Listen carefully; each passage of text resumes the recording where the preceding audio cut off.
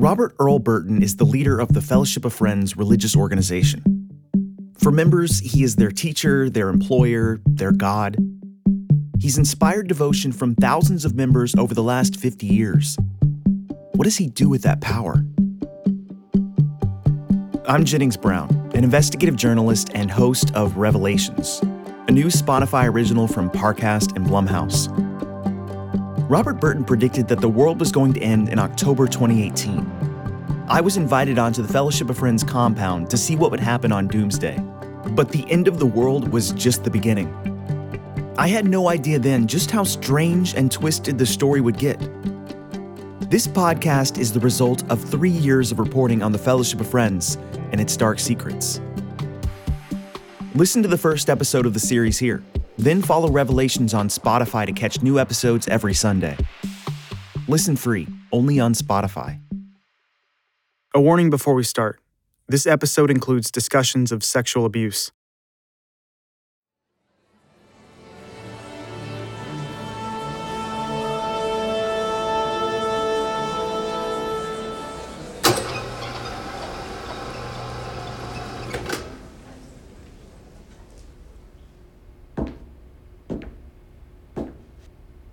Act 1. In the middle of the journey of our life, I found myself within a dark woods. Fellowship of Friends angel Dante Alighieri. Clear. Break on. Okay, all pressures come up. So do you want to take your headset out here? I'm sitting on the passenger side of a small twin-engine airplane. All right, ready to go? Ready to go. Power coming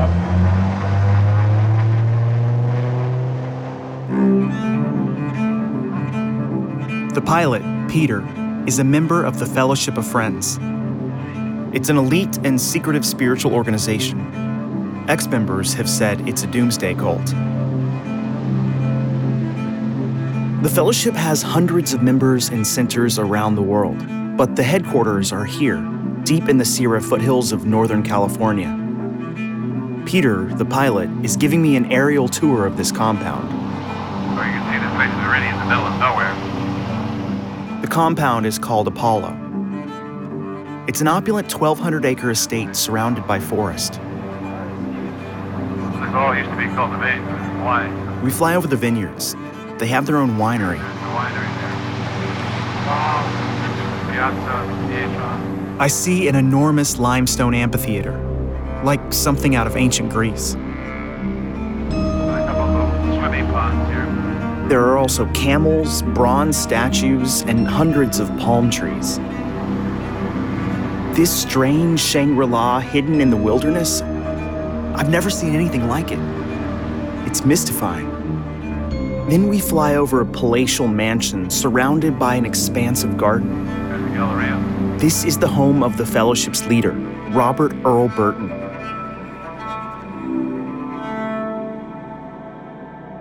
Robert is adored by his followers. To them, he's like a god.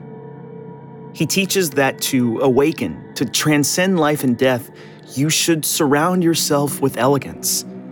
Renaissance art, ballet, Baroque music, and fine wine. When I started working on this story in 2018, I was hoping to profile a unique apocalyptic group that had survived through many failed doomsday predictions. I had no idea then just how strange and twisted things would get, or how this story would consume me. I've spent the last 3 years trying to understand the Fellowship and its dark secrets. I've traveled across the country speaking to nearly 100 members and ex-members. I've obtained court documents and government reports, and I embedded in their community for weeks, witnessing things no journalist has ever seen. I've come to realize the Fellowship has built an extraordinary world where extravagance veils cruelty. It has lured in thousands of members, all seeking enlightenment. They come to Apollo to be closer to the gods. But many told me they only found a monster.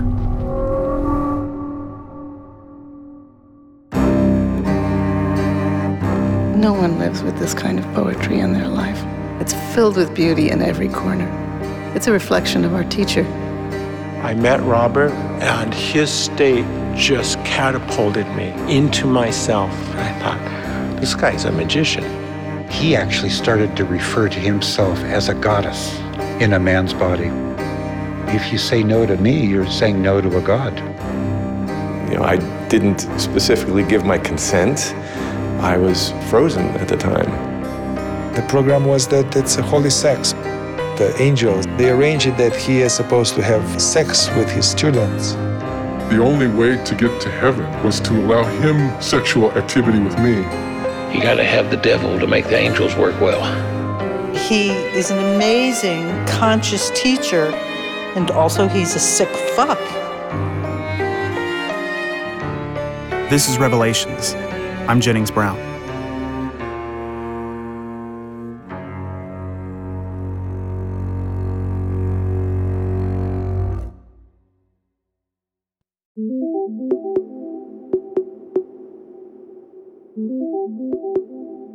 I first heard about the Fellowship of Friends about 4 years ago when I was working on a podcast called The Gateway about a controversial spiritual guru named Teal Swan. I went to her commune in Costa Rica where I met Teal, her followers, and her then husband. He mentioned that his spiritual journey had begun decades ago when he joined the Fellowship, a spiritual group that teaches members secret esoteric knowledge so they can awaken and go to heaven. He said it was exhilarating at first. He was surrounded by brilliant people who helped him on his spiritual path. But eventually he started to see it as a dangerous cult, led by a man who preyed on his students. I was curious, so I did some initial research. Turns out the Fellowship is still very active and runs a winery. I saw photos and videos of their compound. It seemed like fantasy. A monastery in backwoods California where the members live off the land and guzzle wine, surrounded by art and music. Was it paradise or something sinister? I found articles about a lawsuit against the Fellowship in 1996. A young male follower alleged that the leader, Robert, began sexually abusing him when he was 17. Robert had also allegedly sexually abused the man's father. The suit was settled out of court. But since then, there's been virtually no reporting on abuse within the Fellowship. I wanted to know, what are things like now? So I reached out to the Fellowship through the website of their winery called Renaissance. I sent an email saying I wanted to visit the estate and maybe write an article or produce a podcast about the Fellowship. The next day, I got a response from the Fellowship's president, Greg Holman. He said that he was open to a visit. I think I caught him at a good time, because just that morning, the San Francisco Chronicle had published an article praising the Fellowship's wine, and sales were way up. 150 or 60 orders, actually. Wow. So this is an entirely new customer base. Talking to Greg, I started to realize the Fellowship is so much more than a religion. The Fellowship of Friends, which owns Renaissance Winery totally. I'm also president of it as well as the winery. Okay. Greg runs the non-religious side of the organization, the business operations. I told him that when I first heard about the Fellowship, I wasn't sure that I could believe it. It seemed like a myth. I thought this guy was making it up. It didn't seem real. Hey, believe me, we shake our head half the time, trying to believe it's real or not. Thought I'd reach out and see if there might be some interest on your side. Yeah, there might be. I mean, I think we have a very unique story. It should be interesting to see how it comes out. I don't have any imagination of what it's going to be as an end-all story, but it should be a good one to tell. Greg was right. There is quite a story to tell.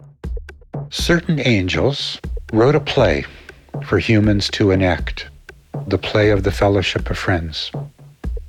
Everything that ever happened regarding the Fellowship, it's all part of the play.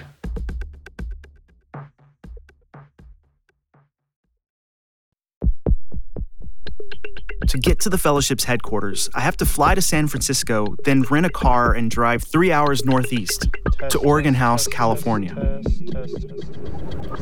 Okay, about 15 or so miles from Oregon House, California. It's a town with a population of less than 1,500, located in one of the poorest counties in the state, Yuba County. The area has become infamous as a hotbed of marijuana farms and meth labs, but it's also home to the Fellowship of Friends compound called Apollo. Most of the property immediately surrounding Apollo is owned by members. Really feel like I'm in the boonies. As I record my observations, I feel a little like Agent Dale Cooper driving into Twin Peaks. The closer I get, the more desolate it feels. It's all forest and farmland. It's a cloudy night, kind of foggy. Keep smelling skunks. I lose cell service as I drive deeper into the woods, Really out there. which, again, are predominantly populated by farmers, meth cooks, and members of an alleged doomsday cult. Turn right onto Broyles Trail. Whoa, okay. This is definitely just a trail. Oh, that's a skunk. Do not spray me, skunk. Oh, don't spray my car. Shit. Even though the fellowship president says I'm welcome out here, I'm worried about how other members and locals will perceive an outsider. Just a junk pile. This is a place where you could get murdered in a movie version of this. You have arrived. Great. Jennings. Hey, how's it going? Good. I didn't plan this, but my Airbnb host is a member of the fellowship. My host directs me to a small back house. It's surrounded by wilderness, tall ponderosa pine trees. It's pitch black aside from the house lights. After a long day of traveling, I go right to bed. Then I wake up a few hours later to the most unpleasant alarm of my life.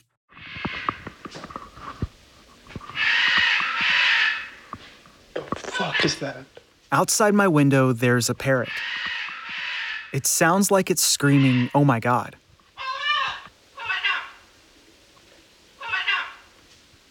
I found out later that this parrot belonged to the fellowship's leader, Robert. He kept it in his home at Apollo, but apparently he got sick of the sounds it made, so he gave it to my host. What is this bird scene? I leave the house and drive around until I find a spot with cell service, then call Greg to sort out our plans for the next day. I'll meet you down at our guard gatehouse, and we'll go from there. I will put together a cadre of people. I may even throw a negative ringer in there just for the fun of it. Somebody who doesn't agree with everything. Whatever, I'll give you as much leeway as you need, and we'll see what comes of it.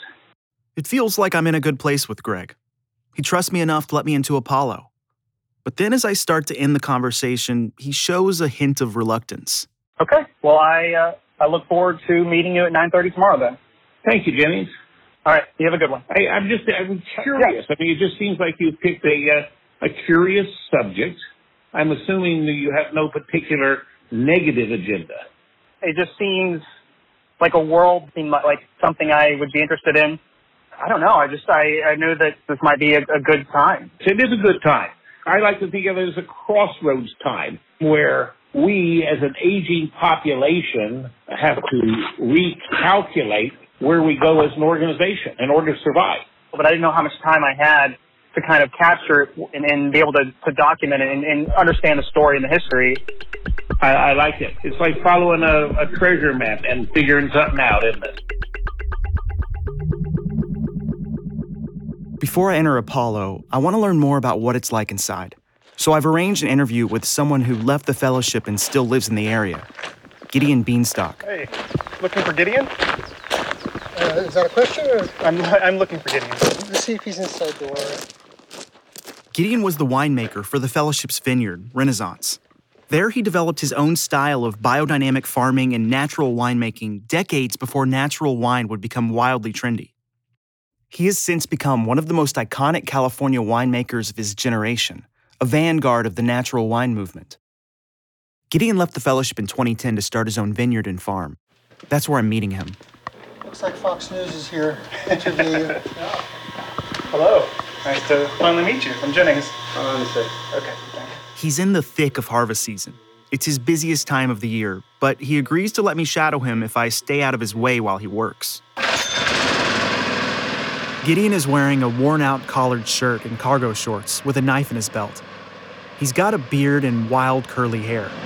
press. It's called a Wilmus press. It's a pneumatic. He looks like a sage hobbit as he climbs around antique machinery and shovels grapes. Going through the center of this. As he explains to me his process, it's clear how much he loves his craft. When you stick your hands physically into a tub like this and you sense that rush of the bubble, the CO2, the intensity of life during fermentation is something that I've never experienced anywhere. And I still love this. Gideon's from Israel, but joined the fellowship in Paris in the late 70s. He moved out to Apollo soon after that. They mentioned the fact that in the headquarters, which is in Oregon House, California, they were developing a vineyard and a winery. And they say that it's all built by members. So that sounds like a nice thing to be involved with. So I came here in the end of 1979. And I joined the planting crew. We planted about 110 acres that year. And I did mostly... It was a Herculean effort by members who weren't being paid. They worked long, grueling days. By the end, they had 365 acres of vines, which is a lot of grapevines. All planted along terraces they dug out of a craggy mountainside. It was the largest mountain vineyard in America. The vineyard there was mind-blowing. And so I kept increasing my knowledge about wine and so on. But into the winery, I only got about 15 years later. And they made me... Gideon started out as a winemaking apprentice, but eventually took over as the winemaker. I think intuitively I got it. It's really not about the winemaker. It's about the vineyard. You only usher something out. Under Gideon's control, the Fellowship's winery entered its golden age in the 90s. Renowned wine critic James Halliday praised Renaissance in '93, writing, "If there is a more remarkable vineyard in California, I did not see it. I can only suggest you move heaven and earth to make an appointment, for you will see both when you arrive." But things started to change after the sexual abuse allegations became public in '96. It became clear that at least some people were saying that Robert's actions caused them pain or suffering or whatever. The reports tarnished the Fellowship's reputation and the winery fell from grace. A lot of members left and recruitment slowed, so the Fellowship wasn't getting as much income that it could pump into the vineyard. They reduced production. Later, in 2015, the Fellowship ceased production altogether, but it still has a giant stockpile of wine for sale. Gideon eventually lost interest in the Fellowship's teachings and left to focus on this vineyard. He says that the abuse allegations played a minor part in his decision to leave. One of the many things that were in my mind. But I'm surprised how detached he is. My place anymore. Because I have a part of me that sees things in a fatalistic kind of a way. Shit happens to people. So it's a little bit like the spider sitting in his cobweb, and if you are attracted to whatever it is you're attracted, you may pay for it. Now what is your understanding of what was actually happening? Well, he was organizing things so that he can satisfy his appetites. And unfortunately, it's involving his position as a spiritual teacher. To me, that is his crime. Because the fact that he's trying to make things happen so that he can have endless chain of young people, fine. I don't care. But to envelop this in a world of, I'll be your spiritual teacher, to me is not acceptable. Do you have an estimate for how many people were coerced into having sex with him? Not really. I would guess that it will be in the hundreds, but... Hundreds? What Gideon was alleging was horrifying. By this point, I knew of the cases reported decades ago, but he was the first person to tell me there were many, many more who could have been hurt. After meeting with Gideon, I'm even more eager to see inside the Fellowship's headquarters. But I'm also more fearful. If what Gideon is saying is anywhere close to true, then the Fellowship is potentially concealing something much worse than I had first imagined. Good morning, Jenny. This is Greg Holman. After the break, I go to Apollo. Upon looking you up, it seems you like to do exposés and podcasts on alternative religious organizations, which is not something we'd be very much interested in talking to you about. Maybe.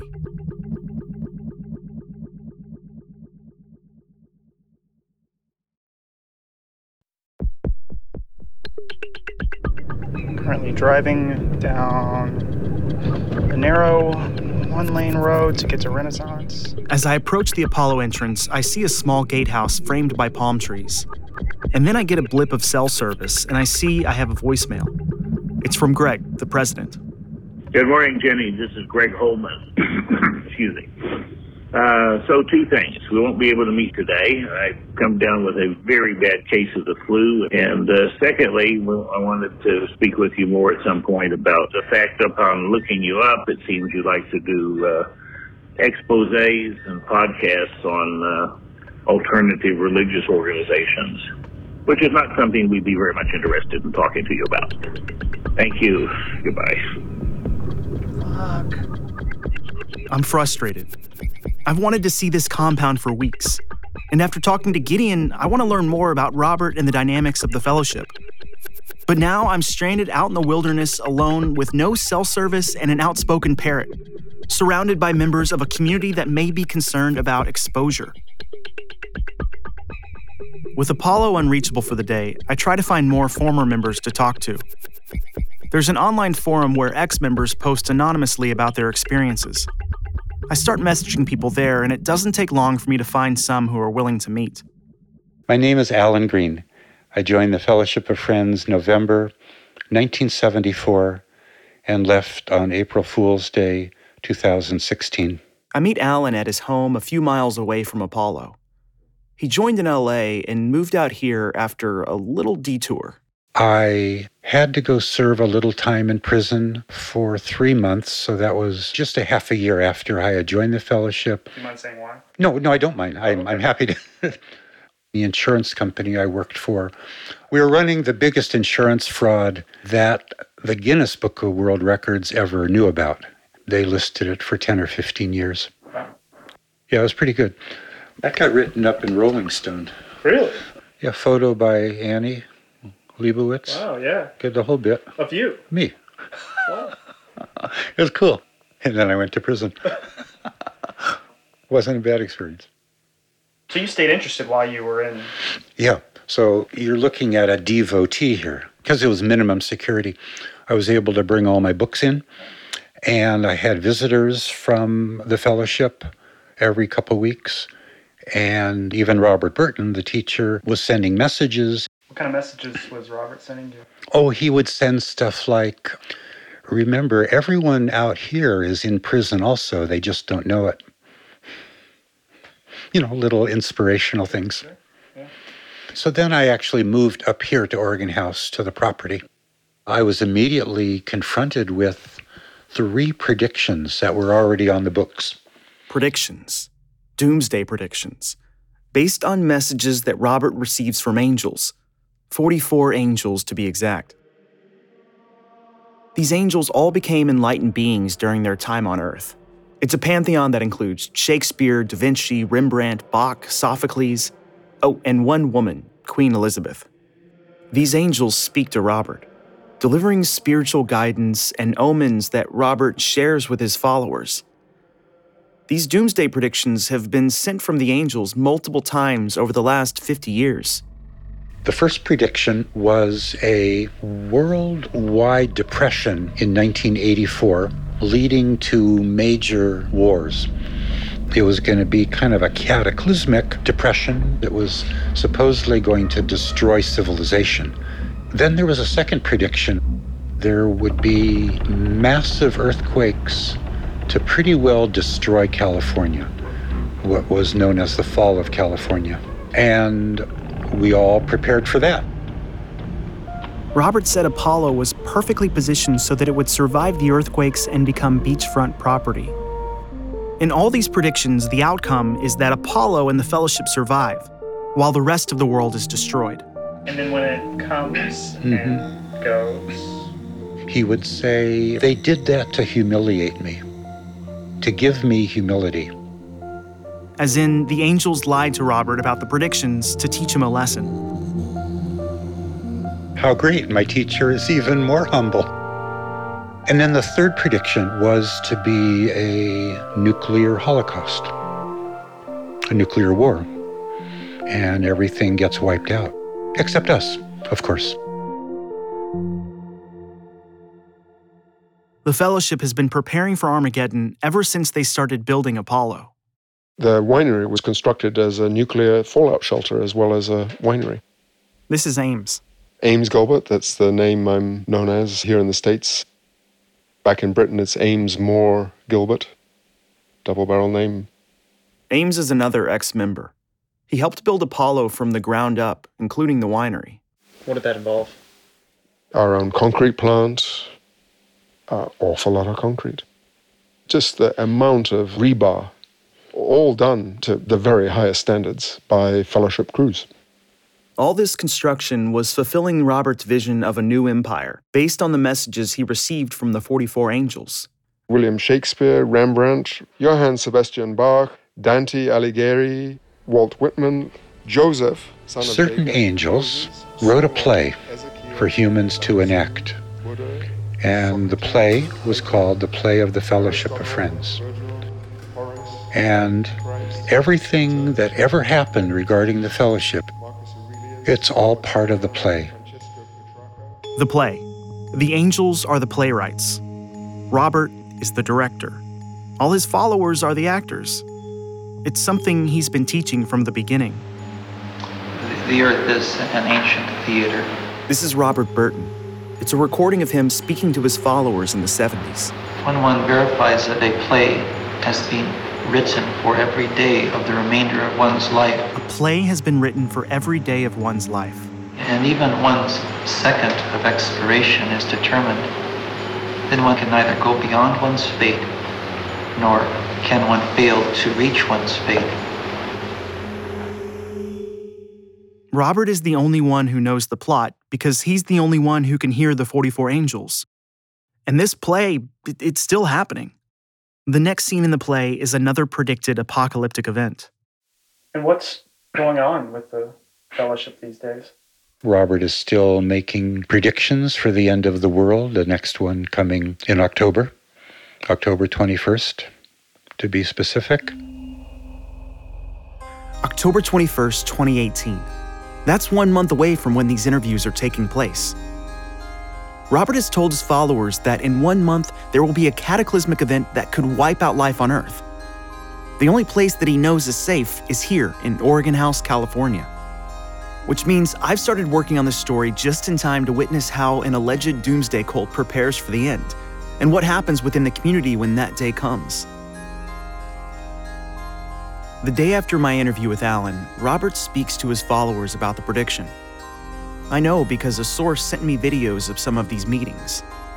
In this meeting, Robert looks out over his students and begins with a countdown. 41 days today. Tuesday it's 39, and it's 911 also Tuesday. He's getting old, 79 in this recording. He's wearing a navy suit with a floral tie, pink pocket square, a white boutonniere, and a cameo necklace showing the profile of a woman's face. These meetings take place in a large tent at Apollo, filled with tapestries, rugs, and lanterns. It looks vaguely Indian or Middle Eastern, but most of the people inside are white. The Fellowship recruits from all over the world, Latin America, China, Japan, Turkey, but most of the members are white Americans, Europeans, and Russians. About 100 or so of them come to these meetings that happen 3 to 5 times a week. Many more log into the Fellowship's members-only website and watch the meetings from home. Robert has ramped up meetings and events in the weeks leading up to Armageddon. The 21st of September is 30 days. So we're making our way there. And the closer it gets, the faster it's going. I didn't expect that. He says that California will fall into the ocean, triggering an economic collapse, and then global unrest will bring about a nuclear holocaust. As he's talking about the doomsday, he mentions students who have died over the years. He says these people completed their roles. But all the students who have completed their role, they do so well. And we'll have a tough time doing as well as they did, but we should also perform well. We should also perform well. He reminds the students they're all actors in a play. Nothing but true stories here. There's no need for distortion because the truth is stranger than fiction. Is that something? Truth is stranger than fiction. I am so curious what's going to happen on Doomsday. How will the members respond?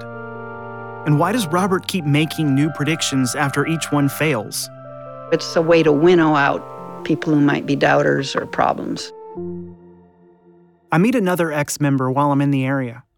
I joined in 1976, and I left in 1995. She asks that I not use her name, so I'll be calling her Mary. I knew I was in a cult, but I didn't know I was in such a destructive cult. She was around for the first prediction date, an economic collapse in '84. I ask her what she thinks about this new prophecy. What do you think is going to happen? I don't know, but it will be dramatic, and it will suck people in, and it will create states. Create states. This is a fellowship thing. Mary says one of Robert's main powers as a charismatic leader is creating ethereal states that feel like religious experiences. He's very good at orchestrating beautiful events, things in the evening, under the moon, candlelight, champagne, the very best, people dressed in tuxedos pouring your wine for you, the very finest food. You feel really special. That's the whole point. It's a state. So he does create states, but they don't last. So you have to go back for more. Do you think anything dangerous could happen? I hope not. I have friends there. Smart friends, and it's hard to imagine them doing something really destructive, like the Jones scenario. As in the Jonestown Massacre. And yet,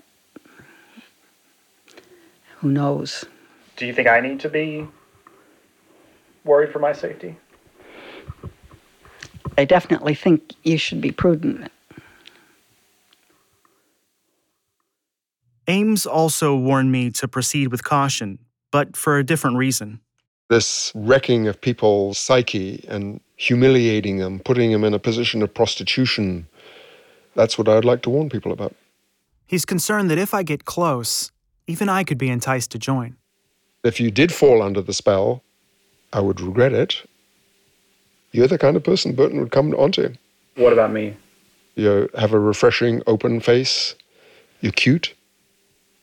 Just the kind of person that he likes. You're very nice, but switch off any naivety, because he loves that. That's what he takes advantage of, you know. There's something lying unsuspected, some kind of weakness in us all. These are very capable people and successful. There are doctors and rich businessmen and PhDs around every corner. These are not the people that you would normally associate with a cult. There's something there that wants to believe, that wants to have answers, and he knows how to take advantage of it.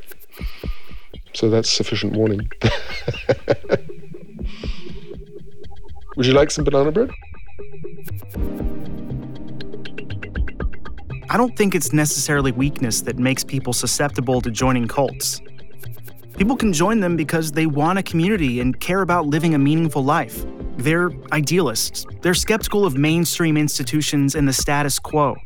It's people who are struggling and self-aware enough to know they need help. They're seekers who want to uncover hidden truths.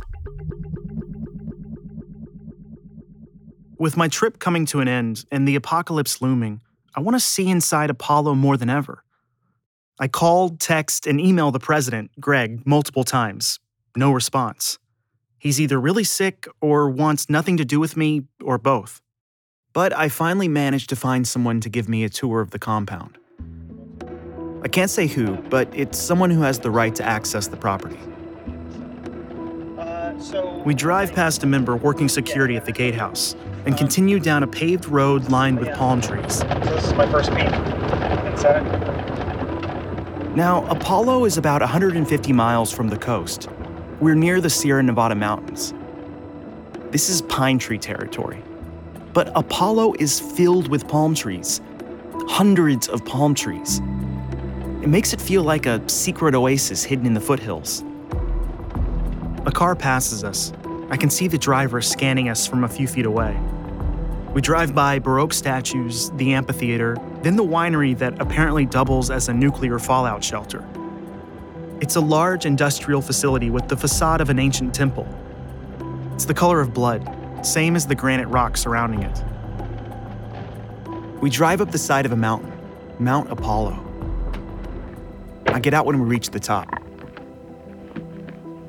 When I came out here, I had no idea what to expect. And now, the sudden change of hospitality, the scope of the allegations, the warnings, I'm overwhelmed. And frankly, a little scared of what I could be getting myself into. I walk to the edge and look out over the fellowship compound. Standing at one of the highest peaks of Renaissance Vineyard and see sloping mountains, little ponds, the winery in the distance. It's beautiful. According to Robert Burton, this is going to be the safest place to be on October 21st, 2018, when the world ends. On the next episode of Revelations, the apocalypse. California would go first and then the stock market second, and never to recover. I want to ask, are you prepared? Yes, I am prepared. I've done everything I could to put my life in order as if this is going to happen. You know, if you told me I'd be sitting out the last day before the crumble of civilization next to Renaissance Winery looking out over Apollo, I would not have believed you. Have you ever thought that the gods wanted a reporter here on the eve of the prediction?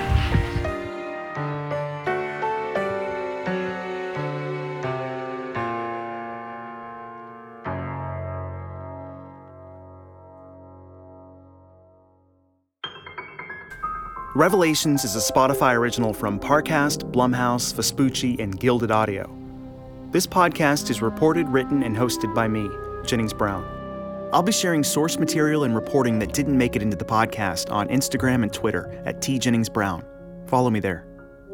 If you have any information you'd like to share about the Fellowship of Friends, please email revelationstipline@gmail.com or call 347-480-3527 and leave a voicemail.